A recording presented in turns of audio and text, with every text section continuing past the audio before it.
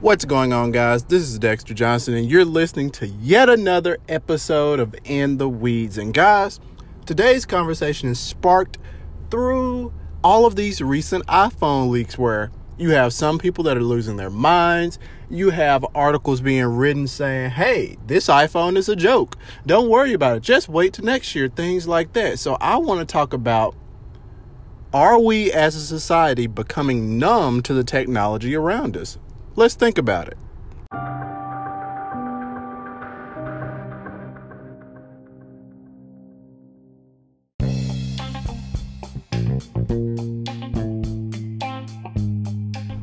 All right, guys. So in episodes like this, I like to start off with a definition. So let's define the word numb. First and foremost, it's an adjective. And I'm going to give you two meanings. Number one, deprived of the power to feel or move normally, be numbed. Or let's talk about the second one, which is the one that I'm really concentrating on today. Emotionally unresponsive, indifferent. Now, the year is 2019. Guys, over the past few years, when it comes to mobile technology in general, we have seen so many advances. We have Tesla, which is an all-electric vehicle, which is completely reshaping the way that we think about automobiles and is pissing off the likes of big oil. So screw you, GM, Ford, all the rest of you guys. You need to get with the program. Give us a cleaner environment. Cleaner energy is certainly the way to go. All of these governments need to get out of their pockets. Now, let's talk about mobile technology. The iPhone was introduced in 2007. We have Android, which is so diverse. We have Mac OS, Windows, Linux. We have so many different ways to compute.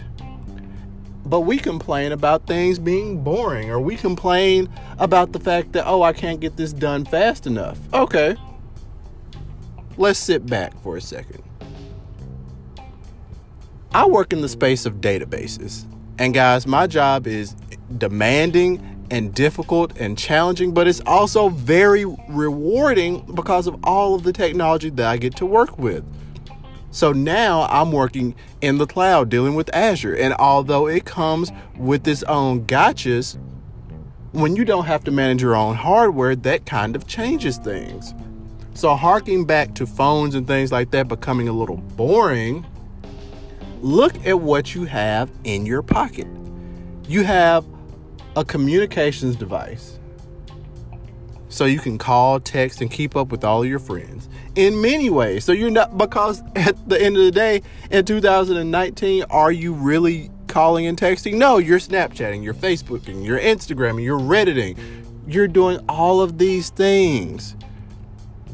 All of these things. You're Marco Poloing. You're doing all of these things from a supercomputer in your pocket.